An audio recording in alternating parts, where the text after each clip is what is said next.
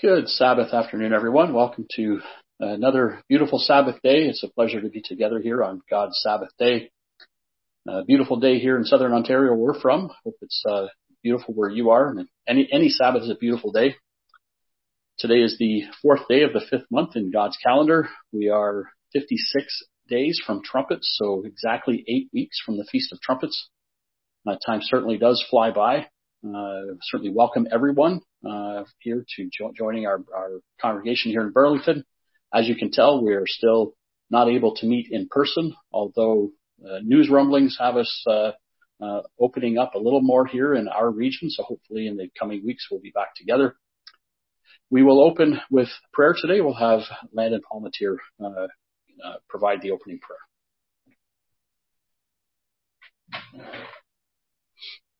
Please bow your heads. Dear God, thank you for gathering us all here together safely in our individual homes. We pray that you may bless the service and open our hearts, open our minds to hear what your servant has to give us today. We pray that everything with the technology goes well and we are able to have a full and complete service. Pray that we are able to fellowship afterwards. Pray all these things in Jesus' name. Amen.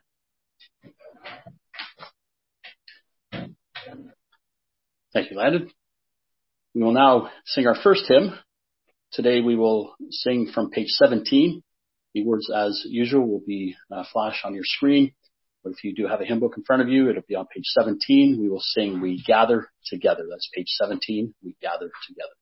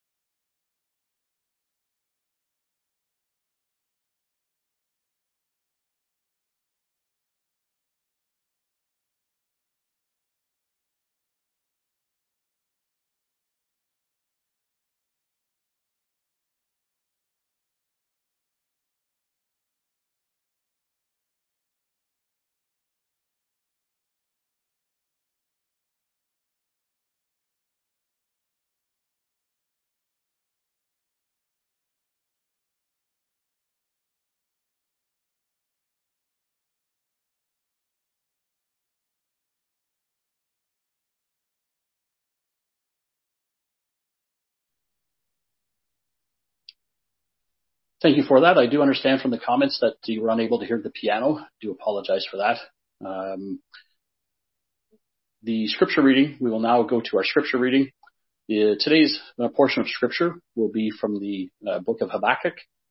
We will read Habakkuk chapter 2, verses 1 through 4, and I'll invite Brother Daniel Kowalczyk to provide today's scripture reading.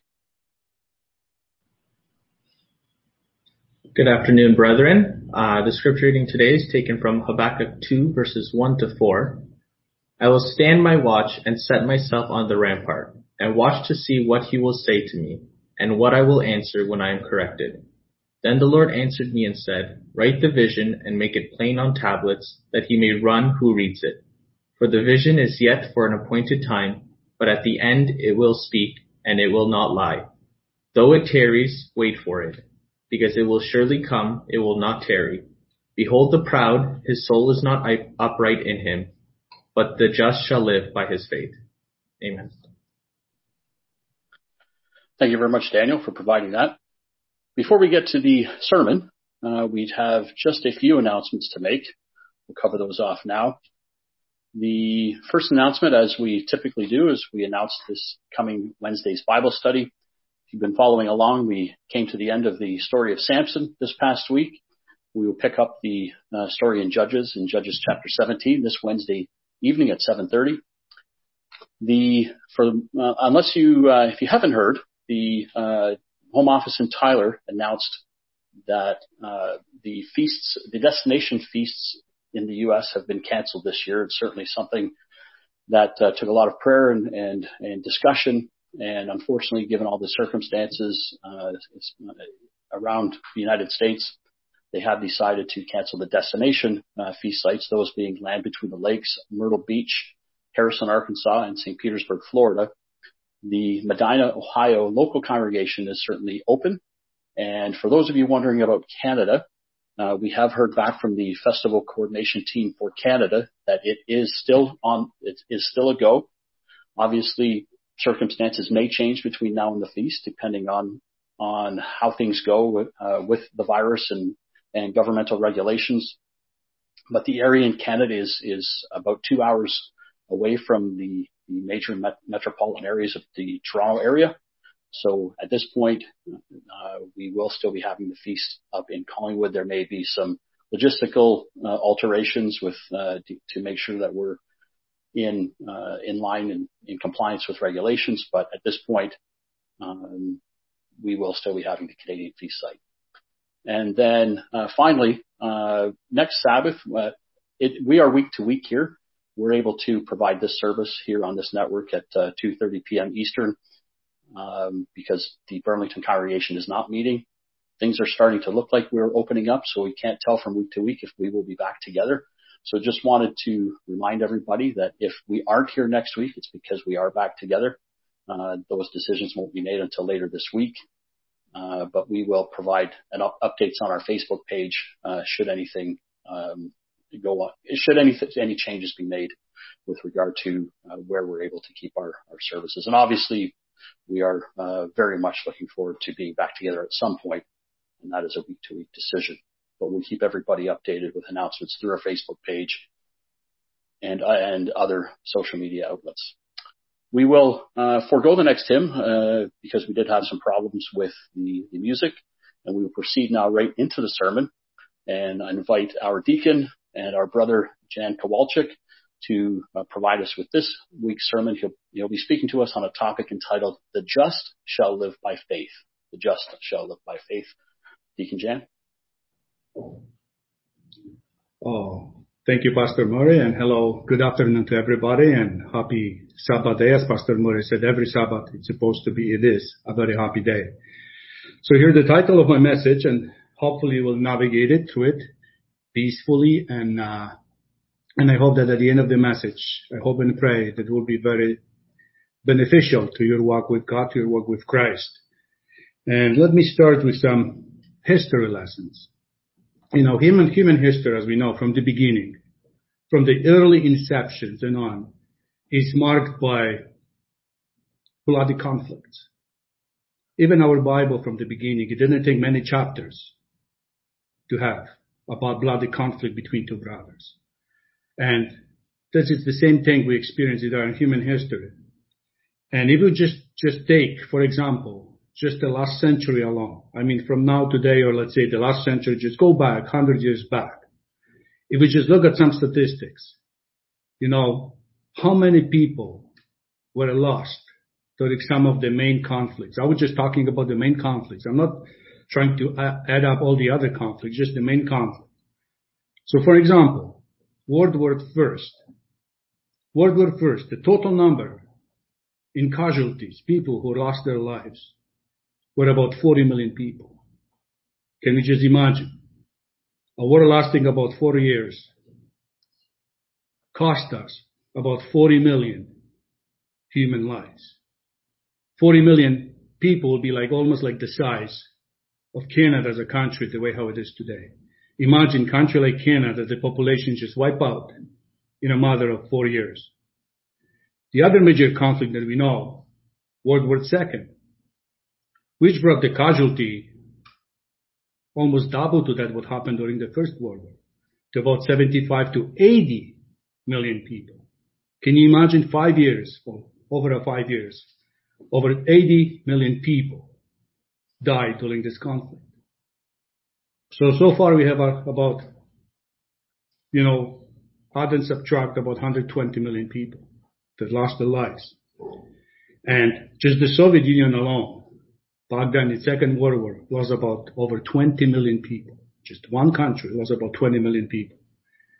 Now, if I would bring to this statistic a Russian civil war, or let's call it a Russian revolution or Bolshevik revolution, into this statistics, and the regime that took over from this day, not just during the revolutions alone that lasted for about a year, which about 5 to 9 million people died, but all the consequences from these revolutions on till this day will put the number around 100 million lives lost. Can you imagine these numbers? 100 million people lost. Now we try to add these things together. Just the last century alone, just last 100 years, we lost over 220 million people in different conflicts. What lesson, just from this, what lesson should we learn as in human beings? One of the most important lessons we can learn, we just can't govern ourselves peacefully. We change the systems, how we govern ourselves. We change the economic system, how we provide wealth for ourselves, and just things don't work. We just don't know how to govern ourselves. Now, if you really if I would start adding other conflicts or other human lives, let's say, if I would add to this the abortions, okay? Let's say just the U.S. number of abortions alone since 1973 till now, we have additional 62 million babies that lost their lives. 62 million babies. If I would, let's say, add Canada numbers here, we will be close to 2 million babies that lost their lives. And if I would add all the other countries, starting from China, we'll be close to 1 billion. Can you imagine these numbers? And yet, we have a little pandemics going on that compares to the percentage of populations, and we go crazy. We go nuts. We try to shut down everything possible just in name of trying to save human lives. But through the back door, abortions clinics are still open. The conflict are still going on in some of the countries. We don't care about that. We just don't care about that. Now, if I talk about all these conflicts, if I would ask you a question, which of this conflict was the most devastated to Christianity? And I mean Christianity just in general terms. Which of this conflict was the most devastated to Christianity? And I hope that you would answer the communism, socialism, communism. And I hope that the answer you would give it to me. And the reason why, because, we have to realize that the same system is coming back again. We haven't just say that this thing doesn't work, let's try something new. No, for some reasons, all these countries, and especially on a global arena, for some reason we still want to go back to the socialism, communism for one reason or the other. And I don't fully understand why, but as we live in this day and age, we know and realize how everything can change. And not on a slow pace. Everything can change in a matter of days and weeks, just like 2020. Before I go into my message deeply, let me tell you a quick story here. It's based on that's a historical fact. It's not a story, they're a historical fact. You all heard about Jehovah's Witnesses, right? So, during the Second World War, Jehovah's Witnesses, as an organization, let's call it a Christian organization, suffered horrific religious persecution by Nazi Germany. Of all the Christian organizations, it was the only one on a Nazi's radar, and they wanted to totally wipe it out. So from 1933 to 1945, about 10,000s of them were either killed, died in concentration camps, executed on the spot. And the reason why the Nazis so much hate this group, because they refused to cooperate with the Nazi system, with the Nazi Germany. 10,000 people. You might look at this is not a big number compared to, the numbers that they gave you about the Second World War. It's not a big number, but the whole organizations of Jehovah's Witnesses in Germany at the time was about just over 20,000 people.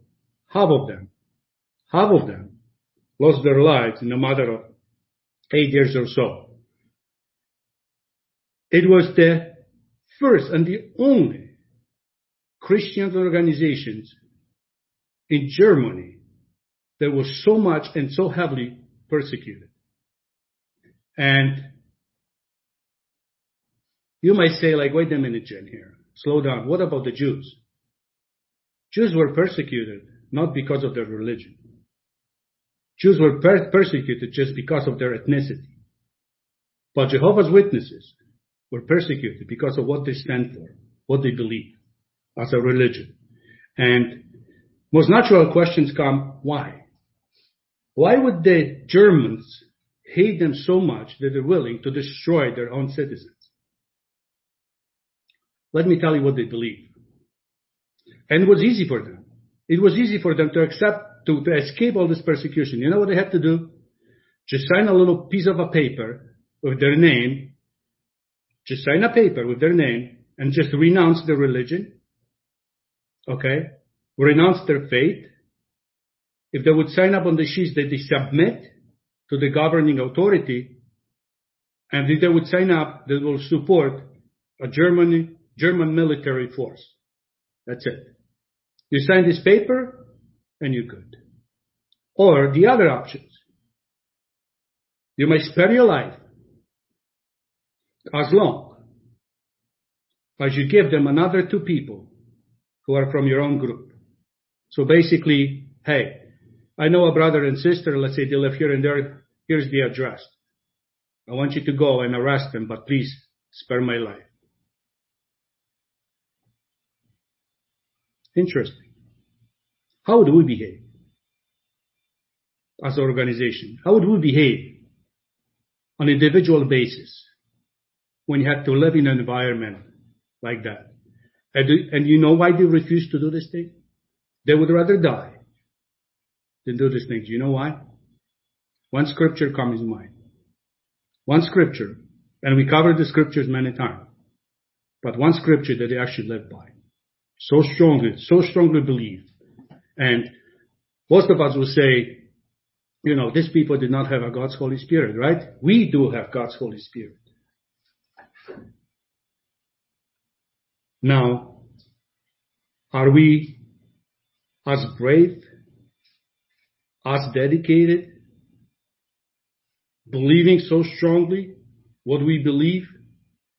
Are we standing up what is written in this book? How do we behave?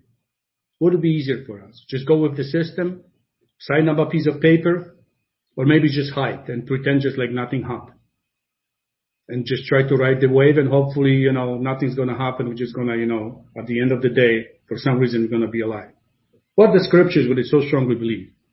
Open your Bible. Turn your Bible to John, Gospel of John. I'll show you the scripture. You know what scripture what probably I'm going to show you. John chapter 15. And as you go there, is a wonderful scripture. We covered the scriptures for the last number of weeks. Each of the speakers who was here before me. Any single one of them. We had a part in this part of the chapter, talking about this part of the scripture. John chapter 15. This is the reason. This is the reason why they refuse to do this thing. Let's read it together. John chapter 15, verse 12 to 14. This is my commandment, that you love one another as I loved you. Greater love has no one than this, than to lay down one's life for his friends. You are my friends if you do whatever I command. They did not want it to fight. They wanted to preach the good news. They were not interested in a conflict. They were not interested in a global conflict. They were not interested in German pride. They said, I can't join the military and go and invade some other countries where my brothers and sisters live. They say that we have brothers and sisters all over the world. It doesn't matter what your nationality, what your language, what your race is. As long as you're Jehovah's Witnesses, you're part of God's church, and we are all the same. And we need to stand up for one another. And they refused. They died, sacrificed their own lives for one another and for the gospel, the way, at least how they understand it. Why I'm telling stories to you like this? Because it's interesting. Where were all the other religions? Where was the Catholic Church? Oh, they signed the Concordat with the German Hitler. Where was the Lutheran Church? Where were the other Protestant sisters of that church? Yeah, to be honest, it's true. There were some pastors who refused to cooperate, and many of them were persecuted, many of them died in concentration camps or were executed.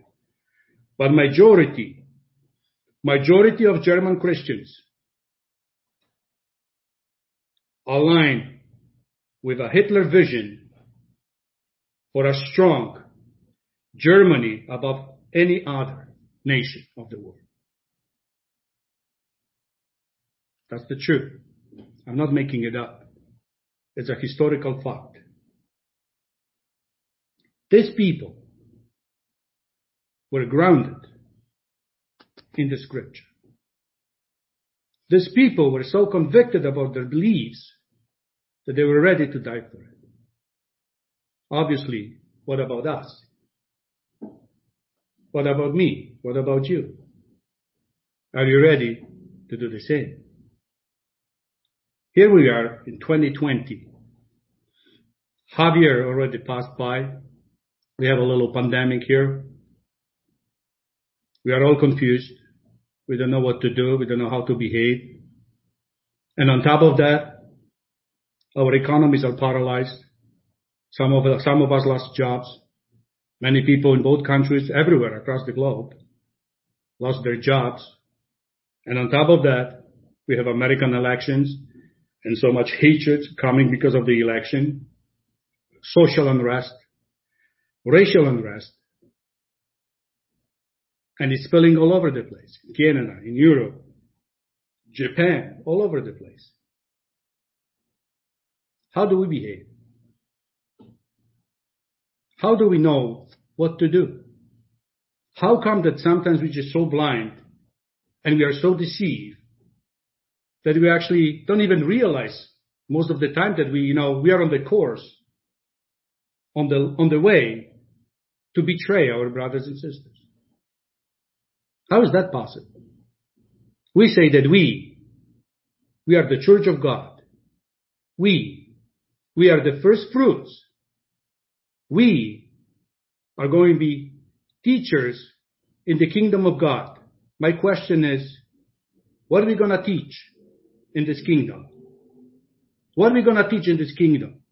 How to have differences between one another? That's what we're going to teach. How to disagree on so many theological aspects? Is that what God called us for? Is that why God's going to give us this eternal life, so in the kingdom we can spend eternity on disagreeing with one another? Tough question. Why did God give us the Holy Spirit? Why do we have trouble in many situations in a peaceful, relatively peaceful environment? Whatever is happening right now, brethren, does nothing.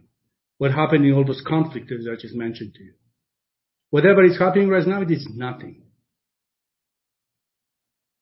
Many people would love to have what we have right now. Many people in many other countries would love to have what we have right now, but they can't. Why is it so easy to distract us from God's vision? Why is it so easy to distract us from God's kingdom and entangle ourselves either in the political issues, social issues, racial issues, and all these movements, all over the place. Why? Why is it so easy for us to be entangled with it? And once we are entangled with it, then, no rules. We can watch a post on social media, or let's say, brothers and sisters, and let's just take it as an example in the States, that let's say one is voting Republican, but the other is voting Democrats, and they just hate each other, but they say they are the first fruits. They're going to be part in the first resurrection. How is that possible? How is that possible? And I could give you many other examples. So what are the reasons? What are the reasons that we as a church have such a problem? How to behave at sometimes? Why? What is our passion? Why we can't show the same passion for Christ? Why we can't show the same passion for God's kingdom? The same way as we show our passions, let's say, for our work, for our social activism, to defend our point of view, whatever it may be. Why we show such a strong passion in that directions, but hardly we mention anything about Christ, anything about God's kingdom. Why we couldn't exchange such a hard and difficult messages on social media, and why cannot be, let's say, like Jehovah's Witnesses, that use this time, let's say, to walk from home to home, knock on the door and say, hello, I have a message for you.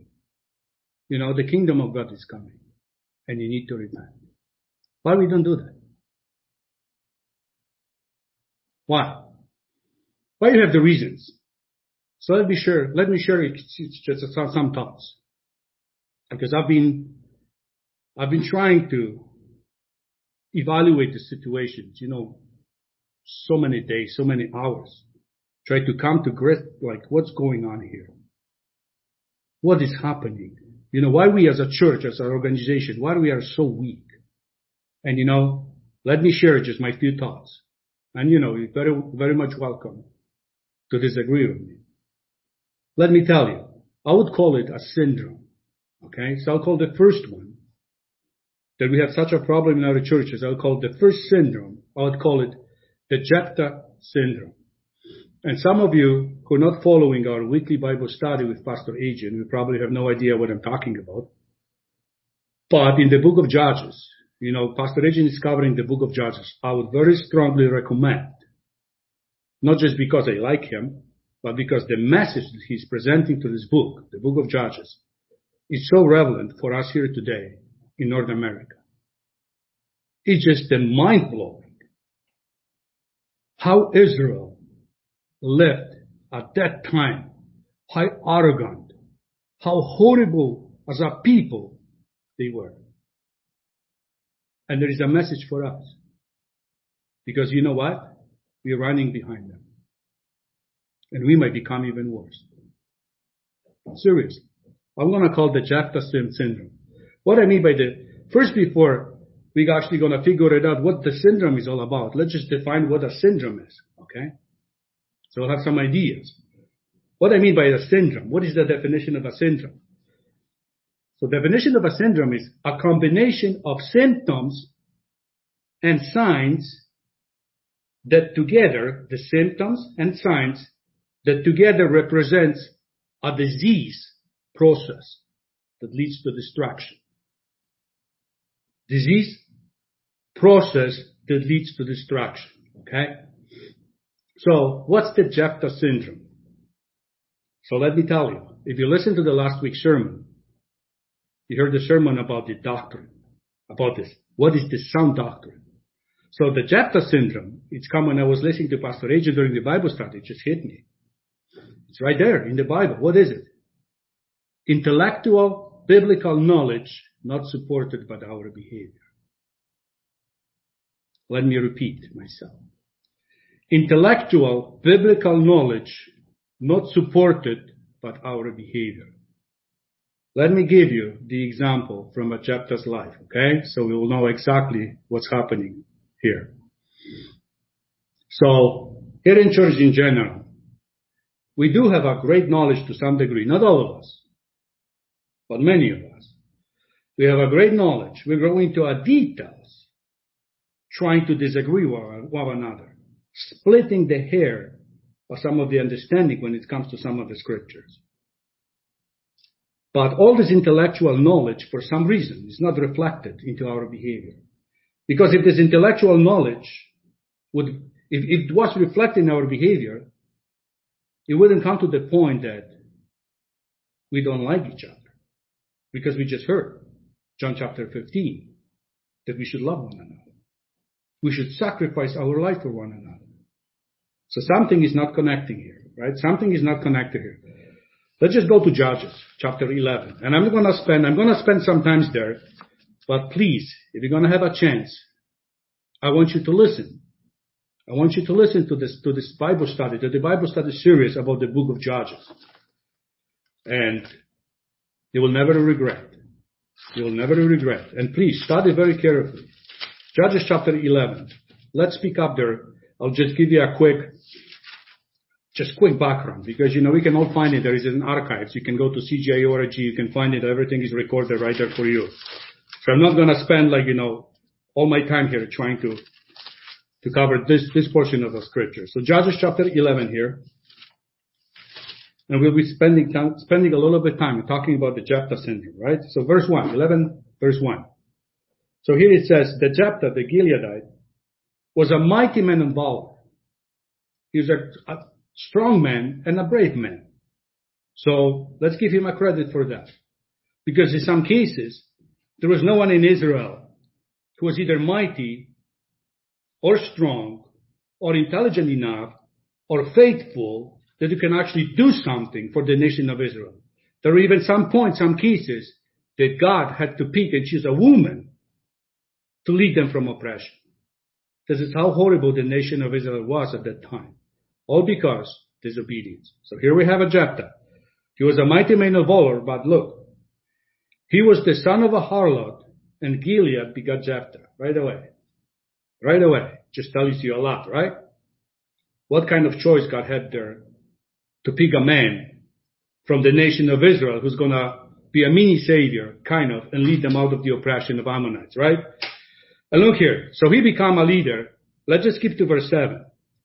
So Jephthah said to the elders of Gilead, "Did you not hate me and expel me from my father's house because he was son of a prostitute?" So they expelled him, but now he wants him back because he's a brave man. He is a warrior. Excuse me.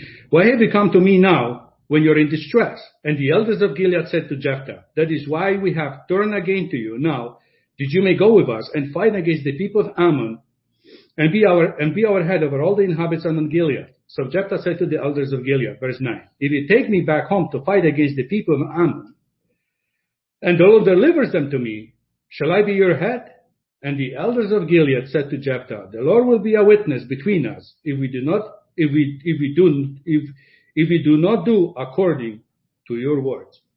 So when you read these words, look at this. They say it, and God be our witness. Everything is. You might on first impression you might say oh, these people, they're governed by God's law. You might think that these people are very obedient.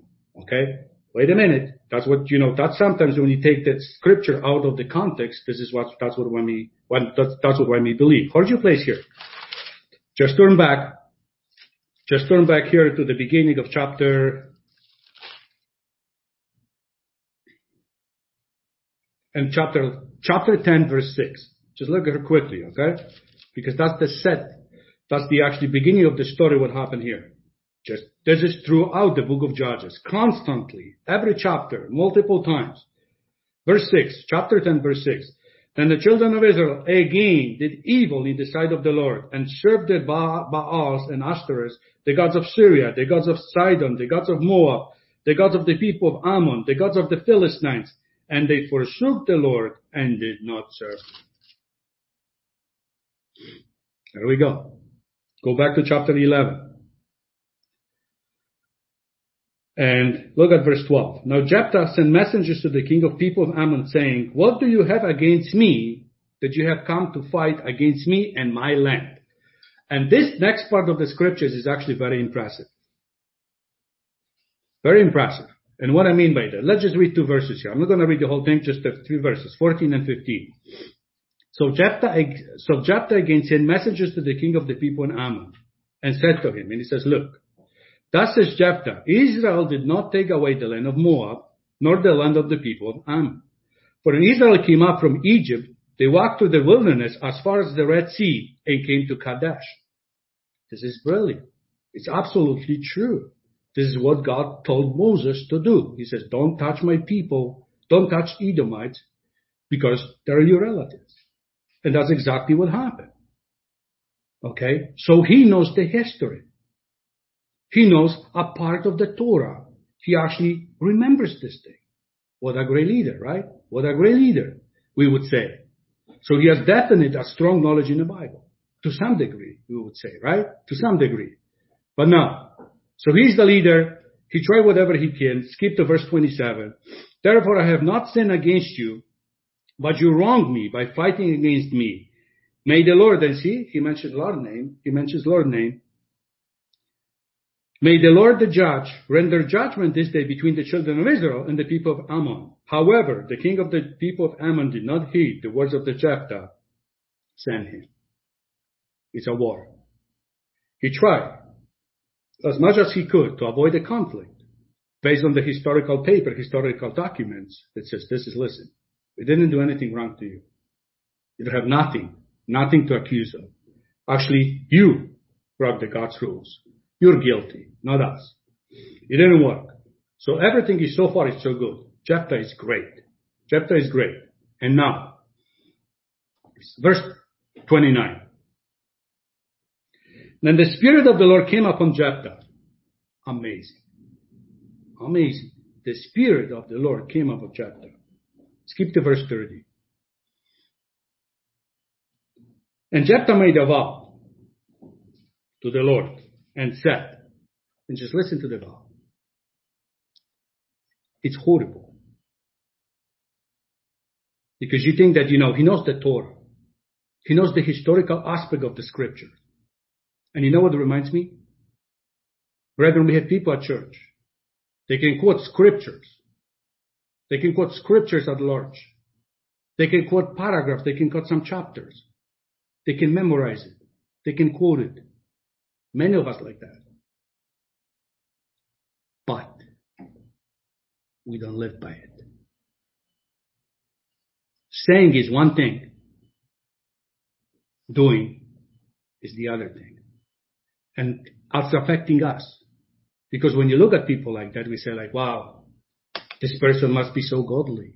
This person is so spiritual. It's just the ability how these people quote the scriptures. Brethren, don't pay attention too much to the words. Pay attention to the behavior. Again, don't pay too much attention to the words that these people are saying. Pay attention to their behaviors. You shall know them by their fruits. It's not that you shall know them by their words. You shall know them by their fruits. So he's about to make a vow to the Lord. And look here.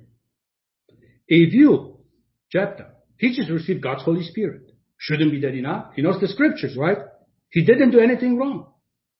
He is going with God's provision to a battle. He's making a vow. If you will indeed deliver the people of Ammon into my hands, if you, so I don't have a full trust, I don't know, but if you, I am somebody, I am special here. If you gotta do this something special for me, I'm gonna do something special for you. That's what he's saying here. Into my hands, then it will be that whatever comes out of the doors of my house to meet me when I return in peace from the people of Ammon shall surely be the Lord's. And just stop right here. It's okay. What do you mean by that? We know from the scriptures, let's say, Hannah, she offered her son, Samuel, to the Lord's service. She was barren for so many years, and she said, Lord, if I just get pregnant, if I could have a baby, I promise you, if I had this baby, I would deliver it for your service. That was her vow. Look at this vow. Shall surely be the Lord's. And look what it says. And I will offer it up as a burnt offering. What he was thinking when he was making this vow, what he could possibly think in his head, that, that somebody's going to run out of his door, of his home, and greet him when he comes back from a battle. Who can that be? Okay, let's look at some possibilities, okay? Maybe his dog, maybe his cat, or maybe his hamster, I don't know.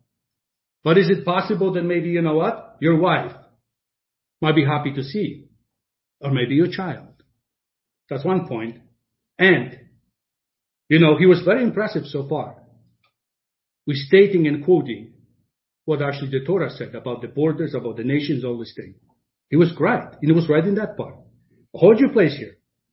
Hold your place here. Go to Deuteronomy. Deuteronomy chapter 12. Deuteronomy chapter 12. Okay? You should definitely know about this scripture. If you can remember all the other ones, what about this part? What about this part? Deuteronomy chapter 12, verse 31. Just one verse. You can read the whole context from verse 29, but just verse 31. You shall not worship the Lord your God in that way, for every abominations to the Lord which he hates they have done to their gods. For they burn even their sons and daughters in the fire to their gods. That was common among the Israelites. They were surrounded by the pagan nations, which they didn't deal with in the first place, and now they are very influenced by the pagan nations. So guess what? Sacrificing their own household, their children to pagan gods, it was okay. So we can make some part of the Torah, which is actually convenient for me, and just go about forget about the other part, because that's actually not supporting my doctrine, and just claim that, look at me, I am such a godly man. I am such a godly man. And now, another point. When you're offering to God, the God of the Bible, when you try to offer a burnt offering, there is a very prescribed and short list what you can offer and what you cannot offer. Okay? You cannot offer a dog or a cat or a hamster. You can't. There's only a few animals that you can actually offer. And definitely, you can never ever offer any human being as a sacrifice to God. This is abomination. Not to Jephthah. He thinks he's a very godly man. Okay? So, when we speak about judges, when we speak about Jephthah, what I meant to lead you to believe that, that's exactly what's happening in the church today. We might not sacrifice children, but many of us are okay aborting the children. I say, Jen, you can't say it like that. How not? How can you vote for people? How can you cast your vote for somebody who their platform, who on their agenda is abortion? How? How is that possible? That, what God says prescribes in the Bible as a sinful behavior, you say that you as a Christian has right to vote, and this is exactly my representative or my party that I'm going to cast my vote for. What is our brain? What is our God's Holy Spirit? How is understanding of the Torah? How is the understanding of the Holy Scriptures? We lost it. We lost it. Now, go back to Judges and look here for a second, verse 34. God delivered. God delivered Israelites, not because they were so godly, they were so believing, they were so faithful. God delivered them because God loved them. God made a covenant with them. So you can't destroy them. Can't destroy them. Verse 34. When Jephthah came to his house at Mizpah, there was his daughter coming out to meet him with timbrels and dancing. And she was his only child. Jephthah. See how stupid you are? How can you make such a vow? Skip down to verse 39. There is another problem here. I would say even bigger problem what Jephthah did. Just keep reading. Verse 39. And it was so at the end of 2 months that she returned to her father, and he carried out his vow with her, which he had vowed, she knew no man, and it became a custom in Israel that the daughter of Israel went 4 days each year to lament the daughter of Jephthah the Gileadite. So he sacrificed her. To who? To what? To which God he sacrificed his own daughter? It's not the God of the Bible. To which God he made a vow? Because the God of the Bible would never ever accept vow like that. He was a godly man, right? His words, spoken words. He couldn't go back on his spoken words, right? He was such a great man. No, he wasn't. And here, where are the rest of the people? Where were the rest of community who would say, Jephthah, there is no way that you can make vow like that. Jephthah, there is no way that according to my God, according to the Torah, you can sacrifice a human being. I don't care how trustworthy you know who you want to be, but this what you're doing is totally against the God of the Bible. So please stop. Does anybody try to stop him with this thing? Where was his community? Where were his people? Where were his relatives? They had some knowledge about the Torah. But this knowledge was not reflected in their behavior. They were influenced too much by all the pagan religions around them.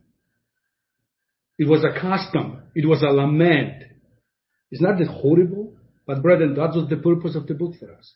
We can go back. We can read. And we can study and see how horrible these people were. And you know what? We're walking into the same directions. If we are not careful. We're walking into the same directions. If you're not careful. So again, what did I say about the syndrome? Combination of symptoms and signs that together represents a disease process, right? So that was the first one. We do have intellectual knowledge, but this intellectual knowledge is not reflected in our behavior. Okay? Now, Jephthah was a great man of Israel. There's probably not any other one they couldn't find who can actually lead them against the battle with the Ammonites. There's no any other one. Where are all the other men? Where are all the other leaders? Couldn't find it.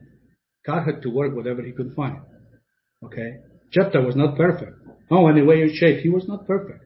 And that's what runs another theme through the Bible, through the book of Judges.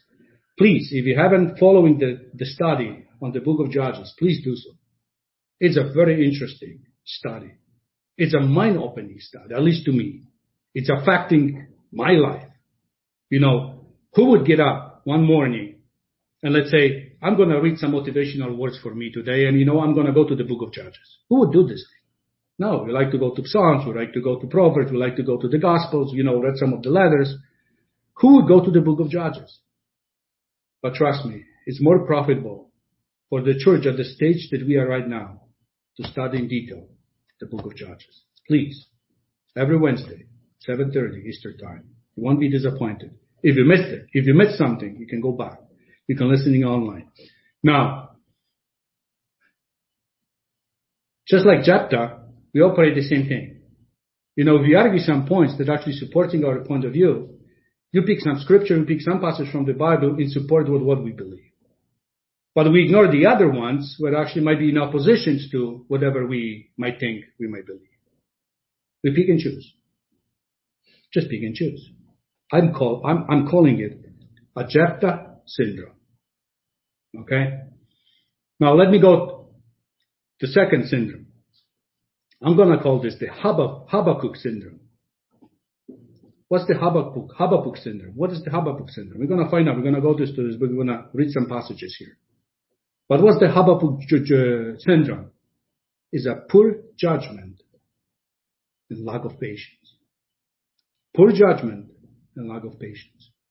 Now, before we go to Habakkuk, let me give you some background, right? So we're talking about hundreds of years later after the book of Judges. The judges are gone. We go through some kings now. The northern part of Israel, the northern 10 tribe of Israel are already history. They're gone. For their unfaithfulness, God said, I have enough of you. That's it. You're gone. I can't tolerate you anymore. Only the nations of Judah. And nations of Judah is even worse than the 10th tribe of the nation of Israel. Even worse. That's the period that this prophet is writing of. Exactly the same period. But before we go to Habakkuk, let's go to Jeremiah first. Just going to give you some scriptures here in Jeremiah first before we actually go to that book, okay? Jeremiah chapter 4. Just a quick, Jeremiah chapter 4. Look at verse 22. So I'm just going to quickly, just to give you some glimpse, just to give you some idea how horrible it was before the Judah was destroyed by Babylonians, okay? How horrible it was. Jeremiah chapter 4 verse 22. For my people are foolish. Imagine if Christ would say something about us in a church. Imagine that. And you think that what? We are smart? That we do everything according to Christ's commandments or God's commandments? My people are foolish. They have not known me. They are silly children, and they have no understanding. They are wise to do evil, but to do good, they have no knowledge. Or we quickly jump to something because this is affecting my emotions. But if there is something to do something good, I don't know, I'm not so sure if I want to do this thing. But these people have a tons of advice, hey, I think you should do this. I think you should do this. Or maybe, when it comes to something like that, I have an idea. Why don't we do like this? Okay. Would you like to be, would you like to support the Let's Organized? Oh, no. I don't have time. I am a busy man. Oh, how about this? Would you like to maybe have this? No. I can't. I have other things to do. My life is very busy. I have to write down my opinion on, let's say, Facebook or, Twitter or somewhere else just to how I feel about what's happening, what's going on in this society. So please excuse me. Maybe, maybe next time. Oh, why don't you find somebody else? Okay, Jeremiah chapter 5, verse 1. Look at this. It's even worse than it was in the book of Judges. Okay? Verse 1. Run to and fro through the streets of Jerusalem. God is talking to Jeremiah. You run through the streets of my city. If you run through, he says, see now and know, and ask in her open places. If you can find a man, you can find out one man in the streets of Jerusalem. If you can find out one man in the streets of Jerusalem, if there is anyone who executes judgment, who seeks the truth, God says, if you find one, I will pardon her. If you find one, I will pardon her. Abraham, when he was negotiating with God, he says, what about, 50? What about 100? What about 50? He went down to the 10, I believe. Here, if you just find one, God says, I'll skip the judgment. Did they find one? I guess not. Look at verse 30, the same chapter, verse 30. An astonishing and horrible thing has been committed in the land. The prophets prophesy falsely, and the priests rule by their own power. And my people love to have it so. But what will you do in the end? See? You know what? I can't listen to this minister. He is too harsh. I don't like it. I'm going to tune in to somebody else. Let's hear a message about love. How to love one another. Let's hear a message about how we should love the world. How should we love the world? What does God say? How we are about to love the world? Do we even realize, do we ask this question? How are we supposed to do that? Do we follow up with the scripture? I don't think so. Let me give you one more. Jeremiah chapter 6, verse 13. Jeremiah chapter 16, verse 13 and 14. Because from the least of them, even to the greatest of them, everyone is given to covetousness. And from the prophet, even to the priest, everyone deals falsely. They have also healed the hurt of my people slightly. How? Saying, peace, peace, where there is no peace. We have preachers today Don't preach about the controversial topic. Don't preach about these issues, it might divide the church. While your church is sinking, into something horrible, your church is sinking into the sin. No. Don't start the controversy. Don't preach about these things. This might be division in a church. That sometimes divisions are good. Because we'll find out who are for God and who are against God. Why are we afraid to preach messages? What are the leaders? And especially confirmed to the Word of God. What are we afraid of? Is not that what is required from the text, from the script, to do things like that? I hope so. And look what it says here. These people actually, they bring up false hope. They bring up false hope to the people. They say, they have healed, verse 14, heard of my people slightly. Peace. Babylonians are coming. And they don't care about your peace. They don't care about your you as a human being. They don't care. They don't care about your rights. They don't care about what you do, what you believe, what you feel. Nothing of that. So this is the background, to the Habakkuk writing. So we know it. Book of Judges, how horrible it was back then. Now it's even worse in the Jeremiah time. The destructions, the God's judgment is about to come on this nation. Now we go to Habakkuk chapter 1. We're talking about the Habakkuk syndrome, right?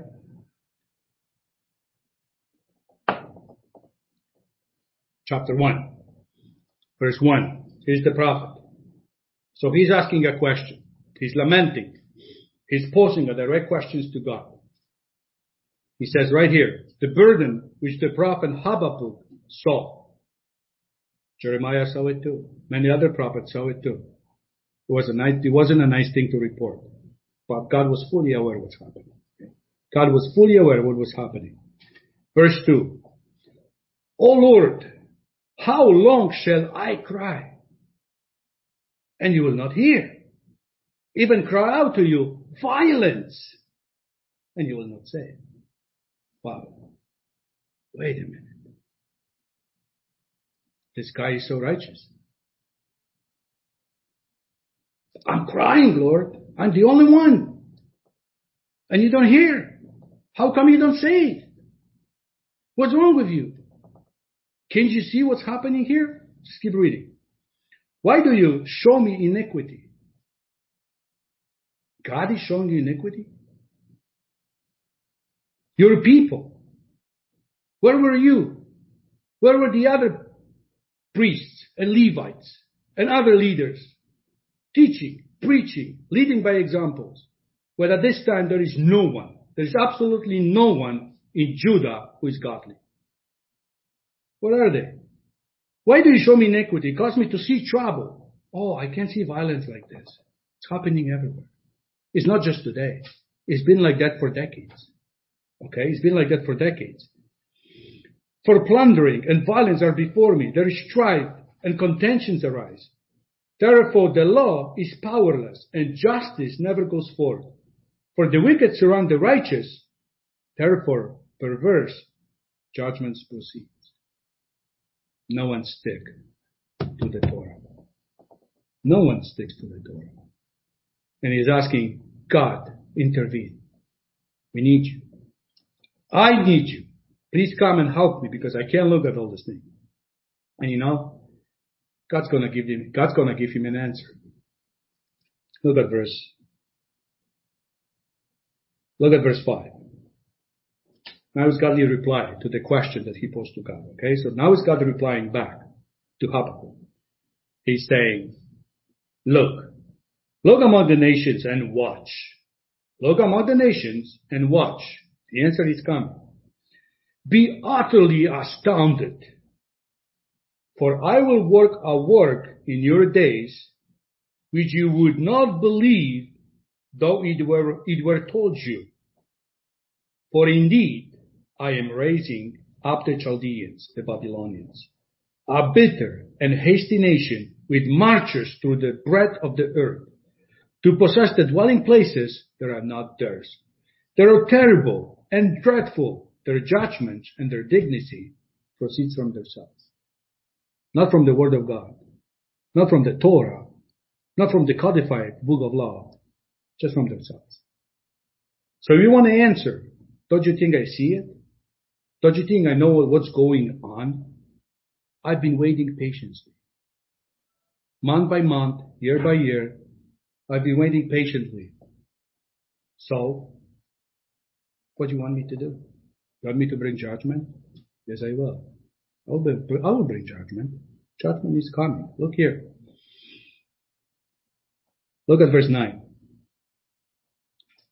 They all come for violence. Their faces are set like the east wind. They gather captivities like sand. They scoff at kings, and princes are scorned by them. They deride every stronghold, for they heap up earthen mouths and seize them. Then his mind changes, and he transgresses. He commits offense, ascribing this power to his God. Just think for a moment. Remember Nebuchadnezzar and Daniel? When he conquered all these nations, he was happy, right? Remember when Daniel told Nebuchadnezzar about his dream and his explanation to his dream? He says like, wow, your God is so mighty, only God of Daniel is the most powerful God on this earth. But in a moment, in short period of time, he just switched his mind. He says, no, hey, I'm going to build statues to my own God. That's what Babylon is. That's how they're committed. Okay? You want a judgment? The judgment is coming, Look out, watch the nations. And we sit here today in North America or in Canada, North America, and we ask God like, look God, all this injustice is happening, social and racial, and you're not doing anything. Look at us. We are so righteous here in our churches here, please God. Some of us don't even care. We just love the life the way we have it here, We just hope that kingdom is not going to come very soon. It's going to take away all of our privileges or whatever we may have it here. Seriously. Because we have such a comfortable life here. But we're still complaining about it. But God is watching. God is bringing a justice. And we are blind to this. We are blind because we are so puffed up by all this knowledge. We are so puffed up thinking that we're so special. That there is no way that God's going to bring this judgment that it's going to affect me. I'm the first fruit. Can't be like that. Read the script. So, Habakkuk, he doesn't like the answer. And no kidding, who would like the answer like that, right? Especially in a human being. But if you trust God, you'll accept whatever he says. And now, go to chapter 2. And look what Habakkuk is saying. So he's a prophet, right? So he's thinking he's got all these, he's asking God everything, he's entitled to. He wants to do this thing. And look at what he says. In chapter 2, verse 1, he says, I'm Habakkuk. I will stand my watch, and I will set myself on the rampart. So I'm standing there, I'll be watching you here, and I will watch to see what God will say to me. Because I've asked him some difficult questions. I don't know how God's going to answer it. But I wait, and I can't wait till God's going to answer it. And while I'm waiting, what's going to answer me, I already prepared some other questions. And I watch to see what he will say to me.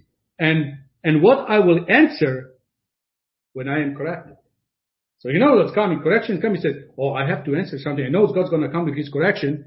I'll already finding answers to correct God. Amazing. And the Lord answered and said, verse 2, and he says, this is a vision. And he says, I want you to write this vision. Write it.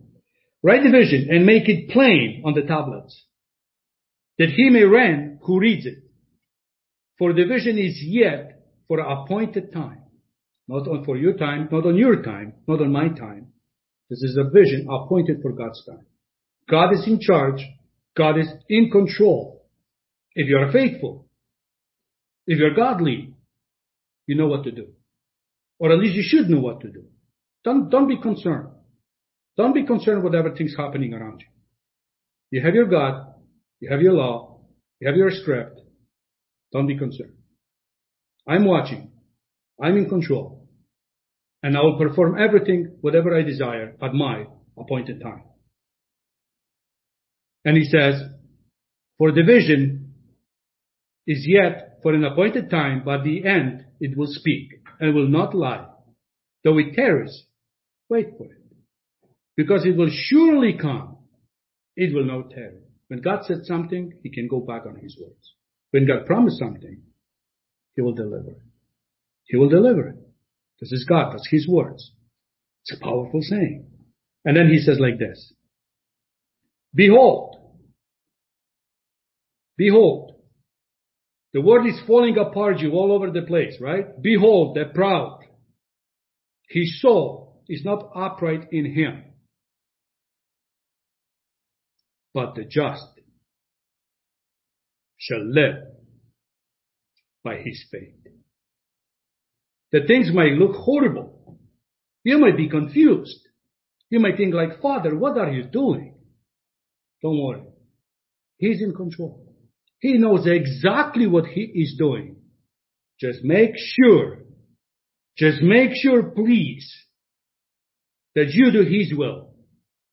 That you live by faith in him. Is not this thing powerful? Let me read this verse from an NIV version. The last verse from NIV version. See, the enemy is puffed up. His desires are not upright.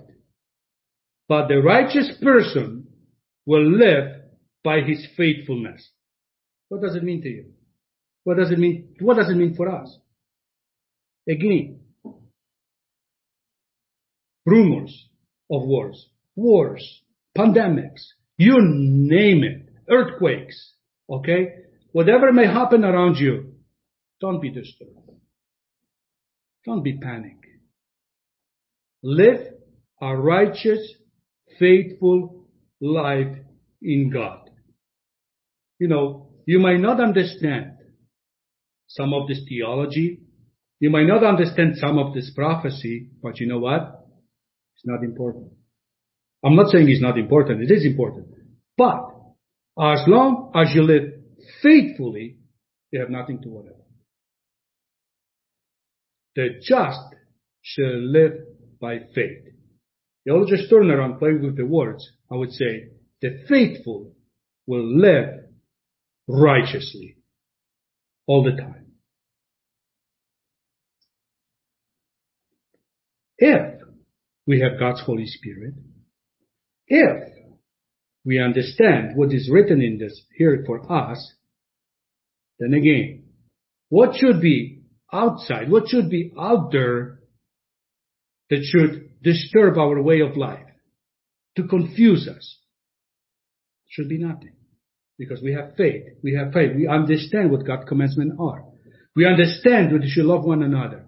And anything that comes in between, if it doesn't align up, if it doesn't agree, we should say, oh, wow, wait a minute here.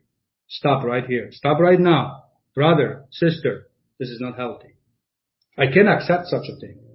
I can't accept such a theology. I can't accept such an idea. It's an evil idea. We should have right away. Scripture should come up and speak up right away. This is not the way how I live.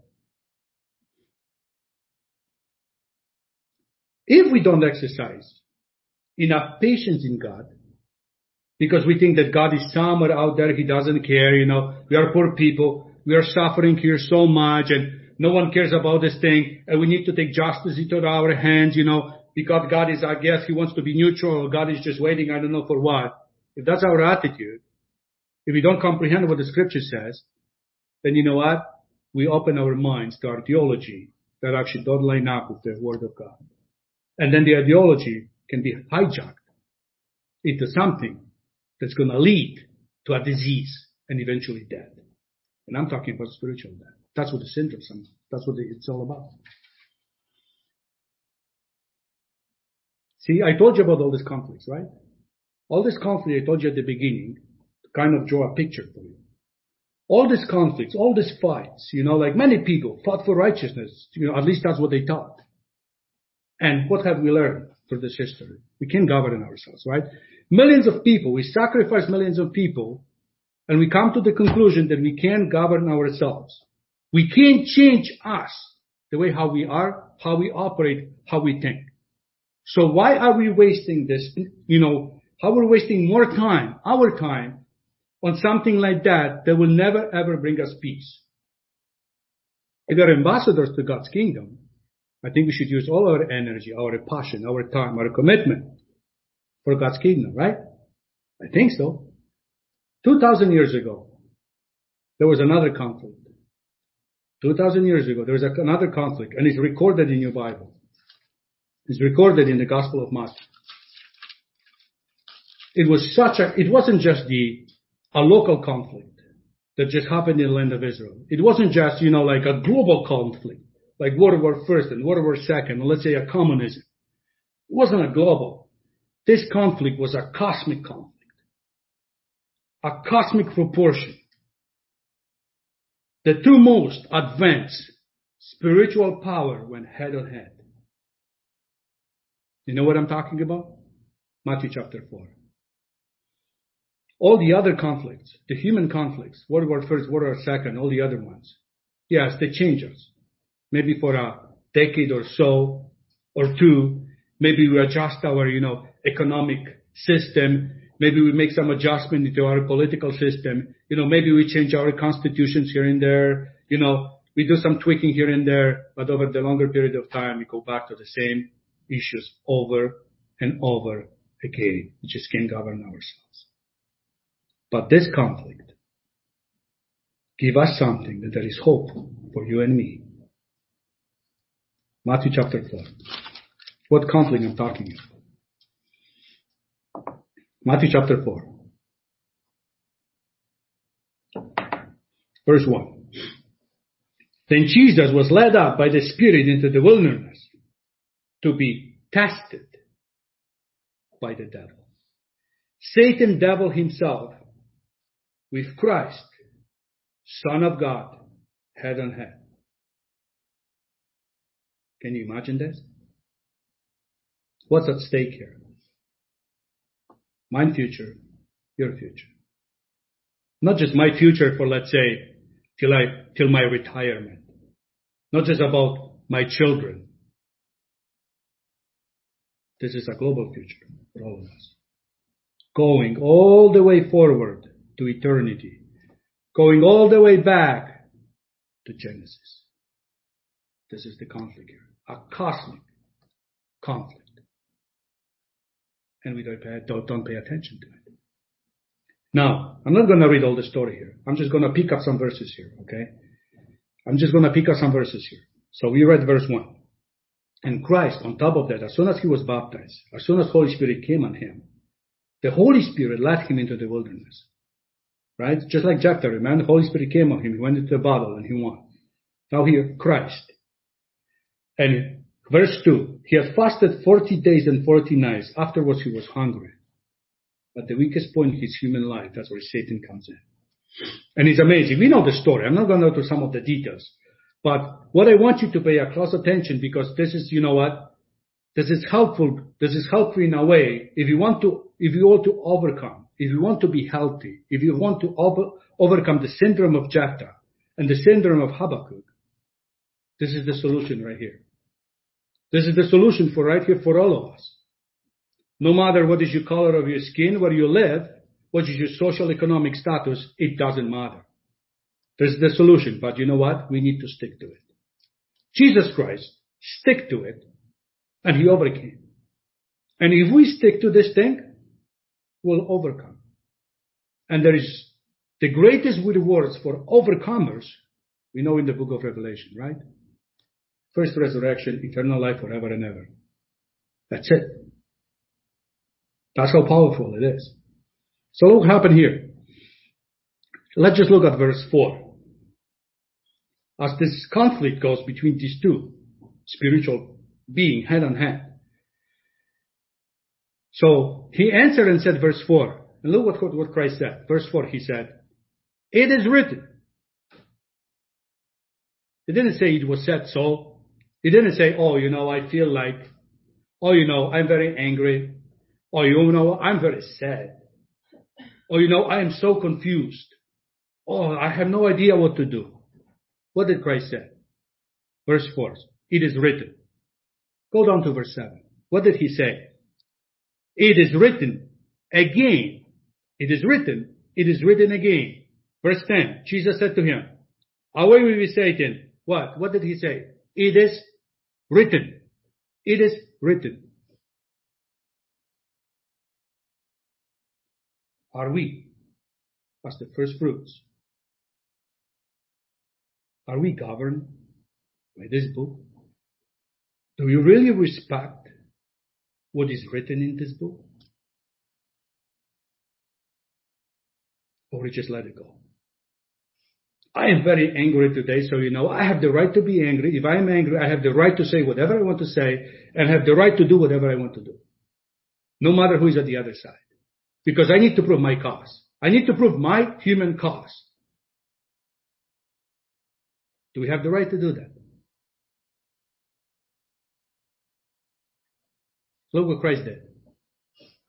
The most critical moment in his ministry, when everything was at stake, he said, it is written 3 times.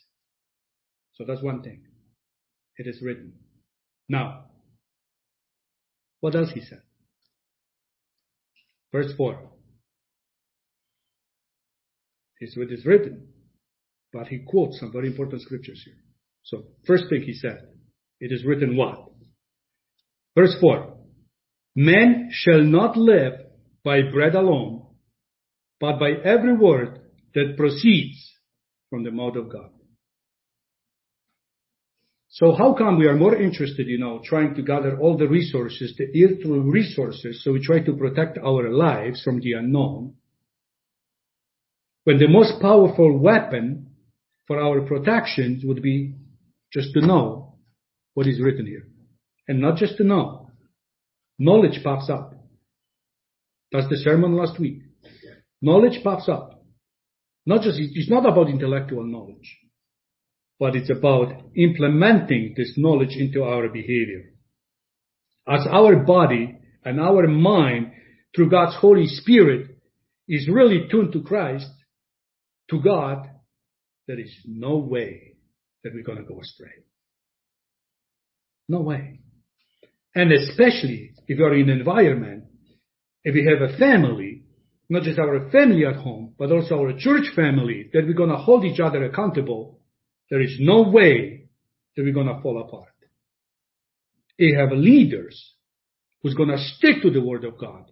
They're going to preach not just things that are comfortable and easy, but everything. There is no way that we're going to go away from this. But Christ said, but how many words? Some of the words? Every word that proceeds from the mouth of God. You might be a situation, you might have a scenario in your life. This book, look at this book. It's a thick book. I can bet you that you're going to find something in this book that will have a solution for your problems. Just spend some time reading this book. Investigate this book. Study this book. Solution might come. Be patient. Be patient. Now, what else he said? Verse 7. And again, what did he say here? You shall not tempt the Lord your God.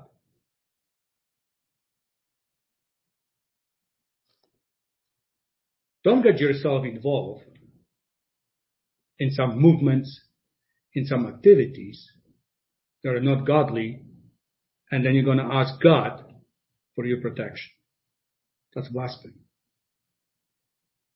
Please, don't do that. It's not healthy. Don't make decisions that are against God's will, that are against God's commandment,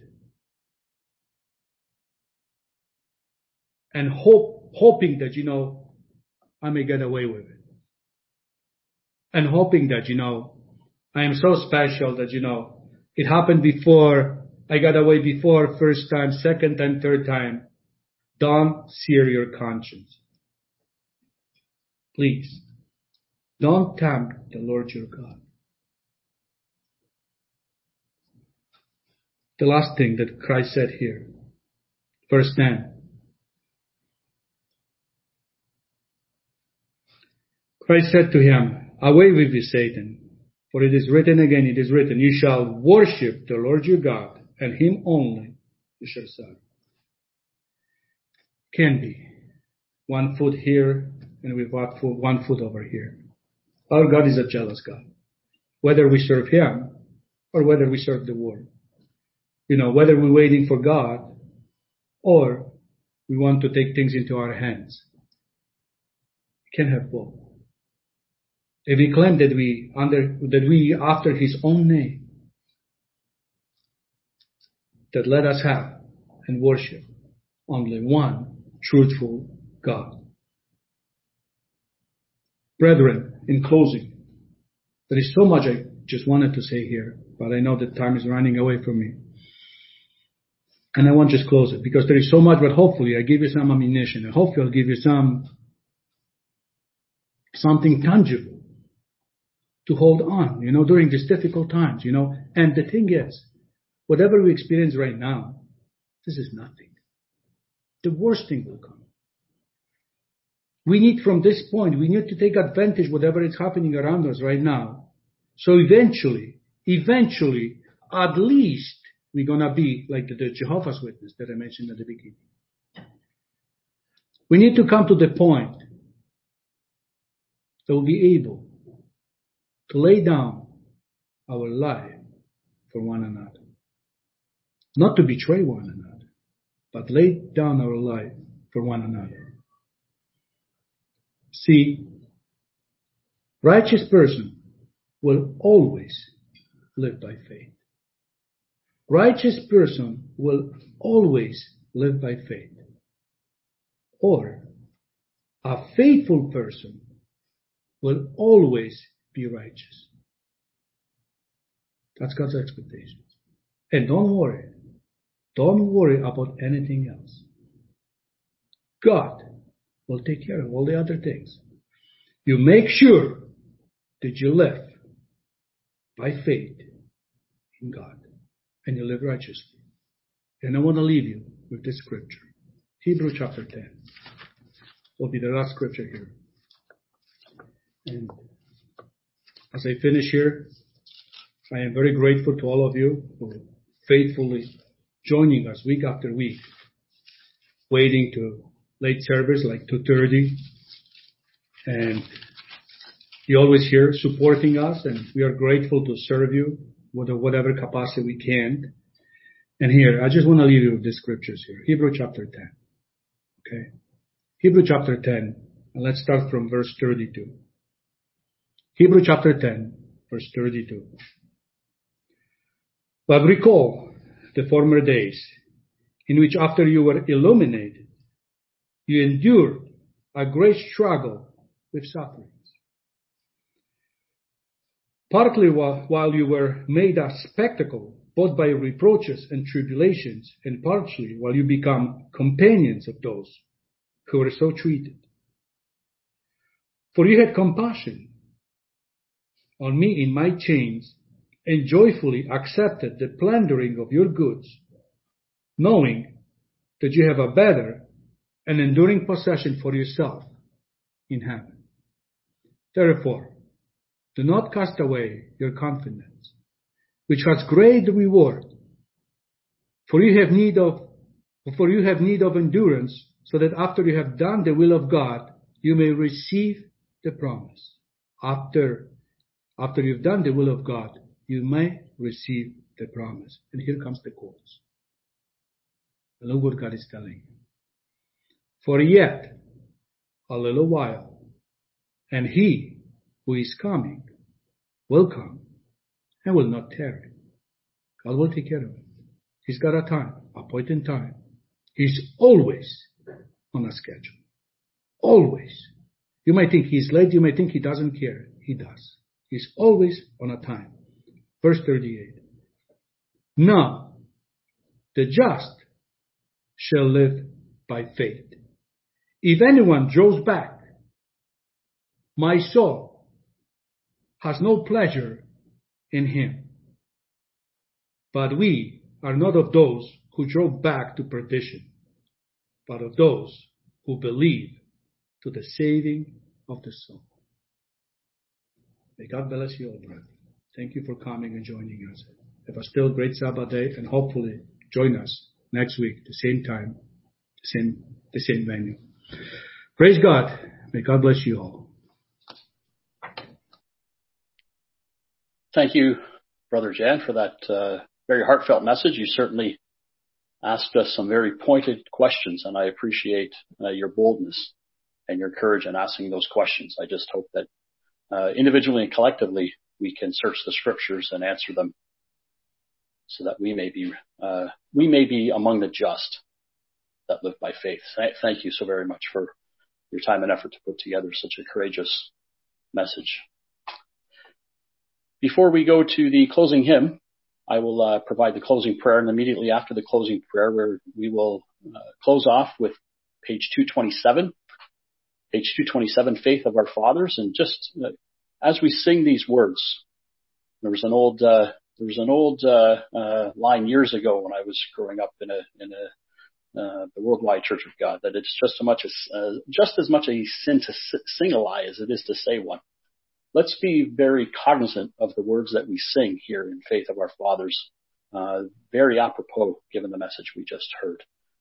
So that's page 227, Faith of Our Fathers, immediately following the closing prayer. Father in heaven, we just take some time here on this Sabbath day to pause before you and your Son in your magnificent throne room. We ask you to accept us before you so that you may hear our prayers. And we certainly thank you for your word that has been expounded to us today. We thank you for the bold questions that were asked of us. And we thank you for the examples in Scripture that we can go to reflect and shine the mirror of your word in our lives. Please stir up the Holy Spirit amongst us and within us, both individually and collectively, that we might do so, that we might so value the sacrifice of your Son, that we might so value the gospel that we claim to profess, that we will have your holy word shine a light on our insides, on our minds, on our hearts, so that we may reflect on the words that were said today, and that we might come out of this better, that you may, in a similar way that you did to David when he prayed in Psalm 51, to cleanse our heart, to shine a light on our sins, to call out our sins and our iniquities and our transgressions, that we may be better for you, that we may become more like your Son. We thank you so very much for the passion of those that serve. We thank you for the words that have been said. We thank you most of all for Jesus Christ, that in coming to tabernacle with us all those years ago, that he provided the roadmap to improve our lives, that it was strictly you that we worship. It is strictly your word that we follow, and that we can't live two separate lives and expect you to look after us. Thank you so very much for this. We ask you to be with all of those people in your body around the world as we find ourselves in times in very unique times, in times of struggle, in times of where world events are certainly unfolding. Please give us the courage and the boldness to stick close to you, to stick close to your word, to call upon you, to pray daily, to study daily, to continue to have you influence us towards becoming more like your Son. Thank you so very much for this. We thank you again for technology that continues to hold up despite the regulations around us that drive us apart, that prevent us from gathering. We thank you so very much for this. We ask you to dismiss this service. Go with us this week. Help us to come back next week, wherever it is that we gather, wherever it is that we worship, and come back better. Come back having made a difference this week in our lives, so that we can make a difference for you. Thank you so very much for this opportunity. Thank you for calling us into your truth. Thank you for revealing yourself to us. And thank you for Jesus Christ. And thank you for the examples that we have in your scripture. Human beings, of course, that were weak and that struggled, but that whose stories have been preserved for us. We thank you for this. Dismiss us from here. Go with us. We uphold those and lift up those to you that are on all of our prayer lists. And we just thank you so very much for all of these things. And we do so in the name of our elder brother and our King, Jesus Christ. Amen.